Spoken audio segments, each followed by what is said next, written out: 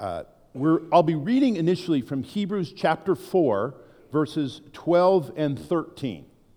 So listen to God's word. For the word of God is alive and active, sharper than any double-edged sword. It penetrates even to dividing soul and spirit, joints and marrow. It judges the thoughts and attitudes of the heart. Nothing in all creation is hidden from God's sight. Everything is uncovered and laid bare before the eyes of Him to whom we must give account. This is the word of the Lord. Let us pray. Gracious God, for your word we give thanks. And we pray that today, as I preach, that the words of my mouth, the meditations of all of our hearts together would be honoring to you, that we would listen well, receive your word, your Spirit would be at work in this time and place. We pray for Christ's sake. Amen. You know, I'm also really glad to be sharing in this series on the Bible seriously. It's an important topic. You and I need to know what Scripture is, and especially we need to know how it is that God wants to speak to us individually and to us as a community. So I'm glad to weigh in and to be a part of this series. It's also a great gift to be able to be here on the occasion of the baptism of Owen Kreider and then Emily's ordination. Emily and I, as Eric mentioned, had worked together in Texas, and we've remained close friends, so I'm glad to be connected to her. When we moved to Texas as a family to begin work at Laity Lodge, we lived in the country, and we had never done that before. I grew up as a city kid and a suburban kid. All of a sudden, we were living on, many acres in the hill country of Texas and live oaks everywhere, and it was wonderful, and there were some challenges. One of those challenges happened one day. Shortly after we moved, I was walking through our bedroom, and I noticed a dead oak leaf on the floor of the bedroom. So with my sandal, I just sort of kicked a leaf. I don't know why. And the leaf kicked back. So knowing that that's not common, I sort of got down to look and see, and it was not a dead oak leaf. It was a scorpion. Now, thank God the scorpion didn't get my toe, but that was a disconcerting moment, and even more disconcerting was the fact that I realized all of a sudden that I'd seen other dead oak leaves in our house.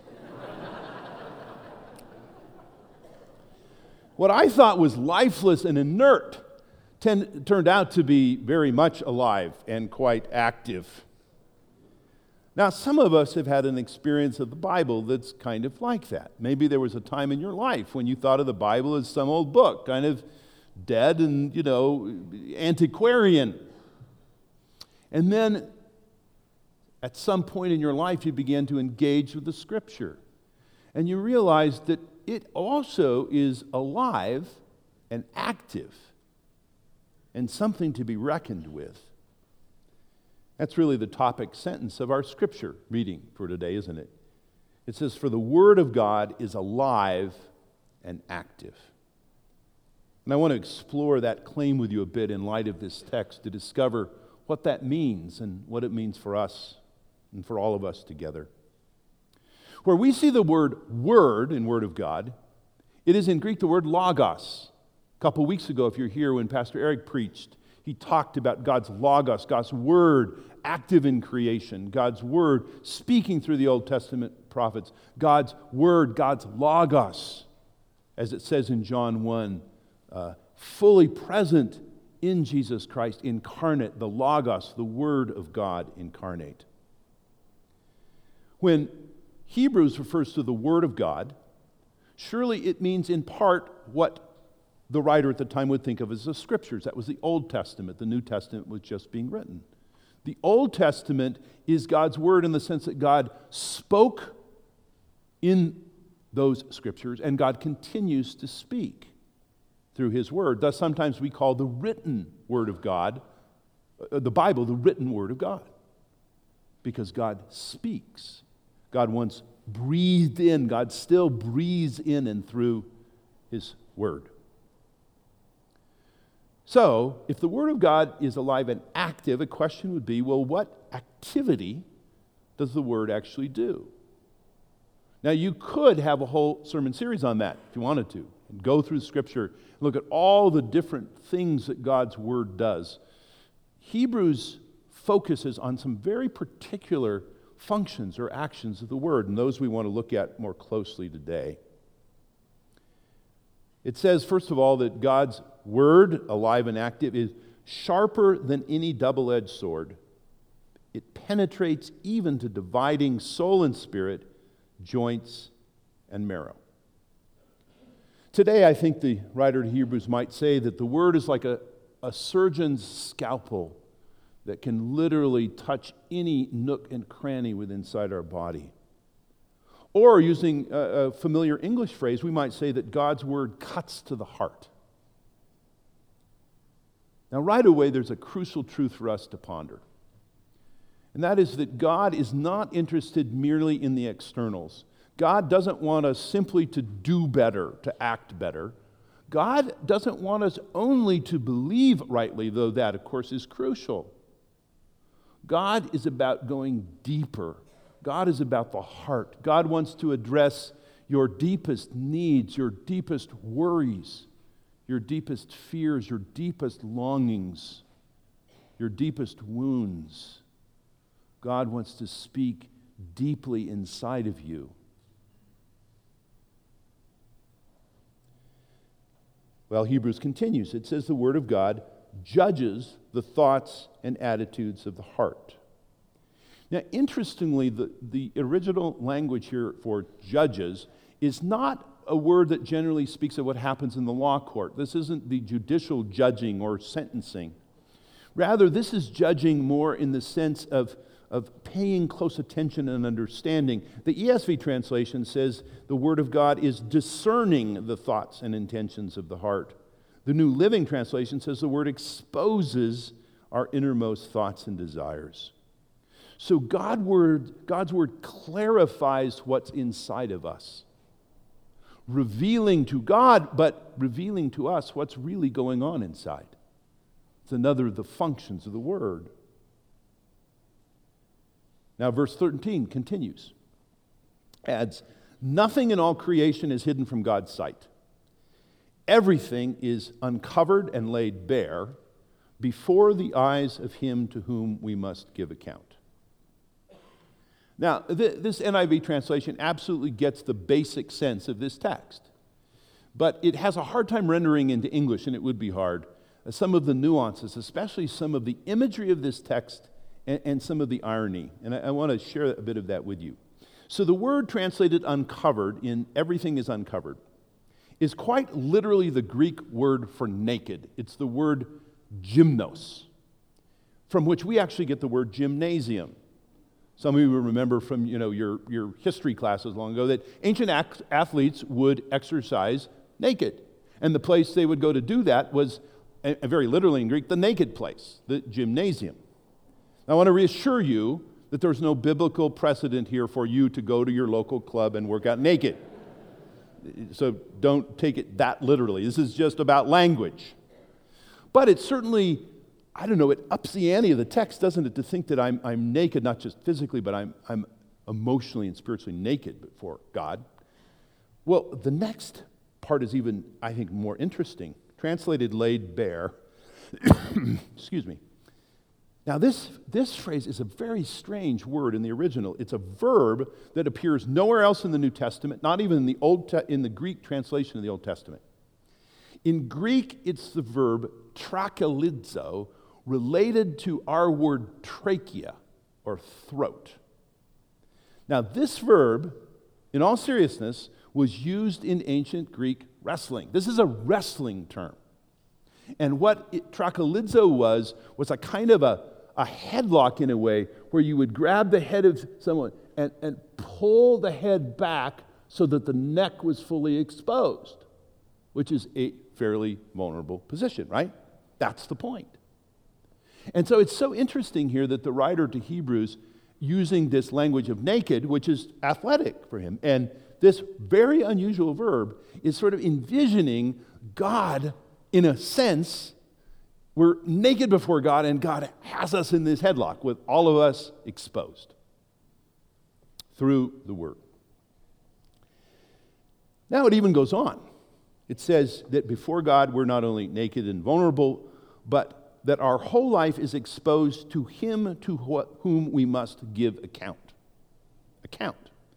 Now I was surprised, honestly, when I was reading through this text in the Greek, that account is again the word logos, word, used in a different sense here. But there's obviously some irony. So it starts out with the word, the logos of God, searches us, reveals everything about us, and then we have to make a logos, an account of who we are before God. Logos brings forth logos. Now, I don't know how you feel about this, but I would be honest to say to you, as I read this, there's a part of me that thinks something along the lines of, "Whoa, Nelly." You could use other language, but this is church. You think, whoa, that doesn't feel very safe. So the Word of God is going to reveal everything that I am before God, and I got to give an account to God. And because God knows everything, no fake news about me, it ain't going to work. So I want to go to that Word. There's a part of me that wants to say, okay, run away from that word. Like scorpion, danger, go away. So the question would be, what's going to draw us to this word if that's what the word does? And that's why we need to read a little further in the text, because Hebrews gives an amazing answer. So if we read on, verse 14 says, therefore, so it's connected up, therefore, since we have a great high priest who's ascended into heaven, Jesus the Son of God, let us hold firmly to the faith we profess. For we do not have a high priest who is unable to empathize with our weaknesses, but we have one who has been tempted in every way, just as we are, yet he did not sin. Let us then approach God's throne of grace with confidence, so that we may receive mercy and find grace to help us in our time of need. Thank you for the water. So, Jesus, the Word incarnate, is not just the Word incarnate. And Hebrews goes to great length to explain how it is that Jesus is our great high priest. He intercedes for us. He makes the bridge between us and God. He's on our side. He's one of us. The point is, he gets it. He gets what it is to be weak. He gets what it is to be tempted. As we are fully exposed before Jesus, the Word, he gets it. But he doesn't only get it.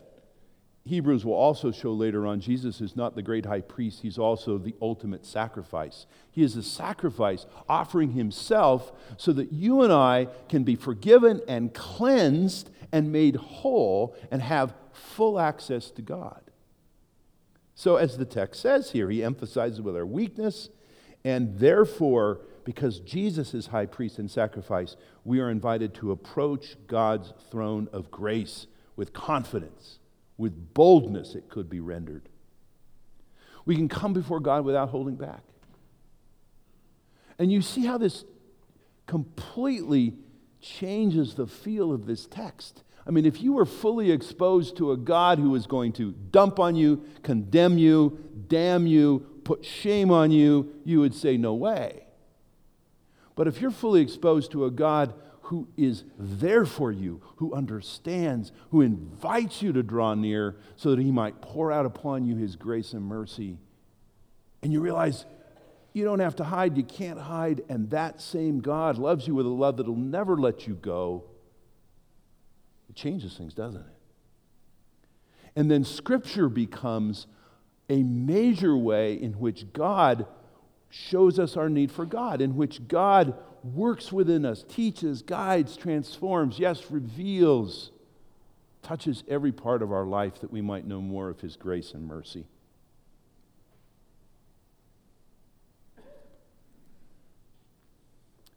So, if this is true in Scripture, God's breathing it, it's true that the Word of God is living and active, that the Bible, through whom God speaks, is living and active, then I have a question really for us, question for God. What if we really are not experiencing the Bible as alive and active? Now, I'm sure some of you in this place are saying, oh, what? Of course I am. You know, I open my devotions in the morning. It's like God is speaking to me. I mean, I know people who generally are that kind of people. And I'll be honest with you, I kind of envy them. Because I'm more the kind of guy that, like, I want to study the Bible. I want to think about it. And there are times when it's not really that alive to me. Maybe you can relate, especially if you've been a Christian for a long time. And I'd like that to be more true. And so I wonder, what will help me, and if you relate at all, what will help you actually to experience this? So it's not just a truth, God's Word alive and active, it's what you know day in, day out, individually and as a church family. Well, there are many answers to the question of what will help us experience the Bible as truly alive and full of energy. Some of those answers you've already got in the first two sermons of this series. If you missed Pastor Eric's sermon on God Breathed a couple of weeks ago, if you missed Pastor Jane's sermon last week on skies, scripture, and servants. Did I get that right? Yeah. Go listen to it online. Great sermons. It'll help answer this question. Today I want to add a little bit more from this text in Hebrews, which focuses on some very distinctive works of the sermon. Hey, this is funny. So Siri, just for the record, is now recording this sermon. I don't know why that's happening, but it's actually my timer, but this may end up online. Who knows where that goes. Now, that's just a funny thing, but the timer is an important part of a preacher's, toolbox. Okay, how do we engage the Scripture and know it as alive and active? First of all, one way we can experience life and the power of Scripture is by reading more of it than we usually do. Now, most Christians read certain parts of Scripture. We got like our greatest hits, and that's not a bad thing. Maybe you love the Gospel of John. Read that a lot. Certain parts of Paul's letters, awesome. The Psalms, not all of them, because some of them are kind of negative, but Psalm 23, Psalm 100, yeah, let's go. And the problem is that over time, we get so familiar, which on the one hand is really great, but on the other hand, there isn't much learning happening anymore. And I have found that as I read more of the Scripture, I get this process of discovery like when I was a younger Christian. I probably read through the Bible, I have no idea how many times now, and I still come across stuff and I think, God, I've never seen that before. And then maybe that's because I'm the age that I am, but nevertheless, there is this excitement, like, this is new, this is awesome, I haven't seen this before. And so as you read more, you can have that experience. So it just so happens that you have this reading program as a church family, and I think that is awesome, because not only will you be reading through passages of Scripture you may not have read in a while, but you'll be able to share it together, to encourage each other, to discover together, to share together. That's awesome. So go for it. It's important. It's good. Get the Bible reading. You can get it on the table on the way out. You can get it online. You'll email it to them every morning. I mean, what's to keep you from doing this? Nothing. But Eric was really right. If you've missed some, don't let that hold you back. I am that kind of person who would say, oh man, I can't start, so I'm going to have to read like 20 chapters of Matthew today. Bad idea. Better idea. No, it's a great idea if you can do that. It's a better idea. Just get going. So we want to be exposed to more of Scripture. That renews us. Secondly, if you want to experience the Bible as alive and active, discover afresh how the Scripture speaks to every part of life. Every part of life. Now, I think one of the reasons that some of us get maybe even a little bored with Scripture is we only connect it up to certain parts of life, like my church life, my devotional life, maybe my family life, but then there's all this other stuff. What I do each week when I go to work, or my volunteer work, my political life, all this stuff out in the public seems not to be relevant to the Scripture, but the fact is that God, through Scripture, wants to address all of life, every part of life. Now, in my work at the Dupree Center at Fuller, I get to focus on one really big aspect of that, which is how God's Word relates to our daily work. Not just the work of pastors or people who work at seminaries, all of our work. And if you're retired, you still got work. It's what you do when you're not playing or resting. It's all that stuff. God actually cares about that, and Scripture actually speaks to that. One of the things that I do in particular with the Dupree Center is I write a daily devotional that connects Scripture to all of life, especially work. And each day are making these connections and helping people to see them. And people write to me and they'll tell me things like, thank you for this. This is really brought to life again, my love for the Scripture. By the way, if you want to sign up for that devotion, there's instructions in your bulletin. You can do that. Great if you do it. If it works for you, great. You can always quit. We won't spam you. We won't sell your email or, hack into your computer or anything. But it's there if you'd like that. Because it's so important for us to discover, and it excites us to know, wait, God's Word in Scripture actually connects to every part of life. That can be transformational. Third, and finally, if you want to experience the Bible as alive and active, pay attention to what the Holy Spirit is saying to you through Scripture. Pay attention to it. Often, I believe the Spirit is speaking to us, and we sort of don't listen. Or we say, oh, that was a crazy idea. Or we say, well, that's an idea, but I don't want to do it, or something. We need to learn to pay attention to the Spirit. The Spirit will speak through God's written Word. I had that experience fairly early on in my marriage to Linda. We were at a real impasse in a decision we were needing to make together, pretty big decision for us. And I really wanted one thing, and Linda really wanted the other thing, and we were stuck. So I thought, I'm going to go away for part of a day, and I'm going to pray about this. Now, I think, secretly, close your ears, that actually I was kind of hoping I would pray and God would change Linda, right? Prayer is powerful. God can change her. It's going to be great. So I got away, and I started praying. And Lord, we got this thing, we got this decision. And all of a sudden, the Spirit of God took a verse of Scripture and just pressed it into my mind and heart. I mean, I didn't hear the words, but it was loud. And it was actually a verse from Ephesians 5, which is that passage about marriage. Now, some of you are thinking, aha, it was this, wives, submit to your husbands. No, it wasn't that one. I wish it had been that one. It was the other one, 3 verses later. Husbands, love your wife as Christ loved the church and gave up himself for her. I was like, oh, Lord. And then I had to have an argument with God about why that was not such a good idea. It's like, you want me just to give up? Surely, a compromise. And the more I prayed, the more the Spirit just kept taking that Scripture and just empowering it. And it goes into my heart, and I begin to see my own selfishness, my own desire to win, all the stuff Hebrews talks about.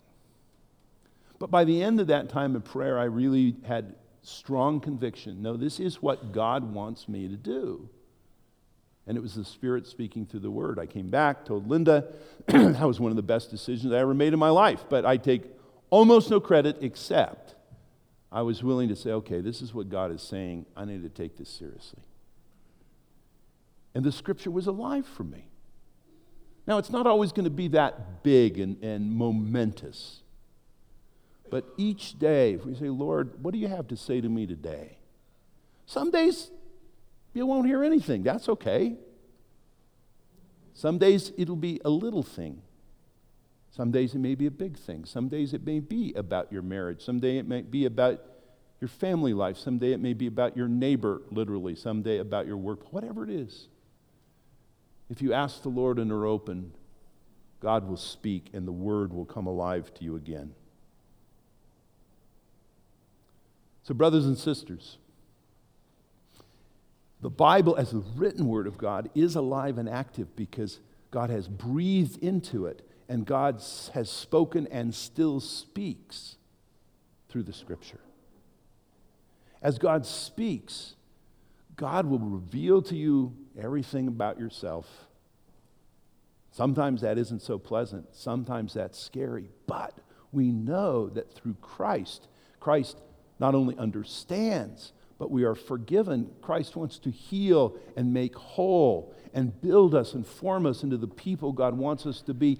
And we know that God already knows all of that stuff and invites us, welcomes us into His presence to come before His throne of grace, to receive mercy and find grace. We are drawn to the Scripture because through the Scripture we are drawn to God. The God who holds us, whose love will never let us go, who is with us and for us. And for that reason, we open the Word. We say, Lord, speak. And God does. Let's pray. Gracious God, thank you for your Word which is living and active. The Word that created all things, the Word spoken through the prophets, the Word incarnate in Jesus, the Word given to us and spoken to us through the Scripture. Lord, there are things about your Word that sometimes are scary. You show us things about ourselves we'd rather not see. You get into the very depths of our heart. But you do that not in order to condemn, but in order to set us free, in order to heal, in order to make us whole, to be the people you've wanted us and created us to be. Thank you. Thank you for the fact that the incarnate Word is also the great high priest and the sacrifice once for all, through whom we can come to you. Absolute freedom, confidence, boldness, being who we are, knowing you are there to pour out your grace and mercy yet again. So, Lord, may we be drawn to your Word. May we read it. May we open our lives. And as we do, speak to us. Lord, even speak to this church family as they read together through your Word. Speak to them individually. Speak to them together. Renew them in excitement about the liveness of your Word. And may it all be for your glory in this congregation and in this community and beyond. For we pray in the name of Jesus. Amen.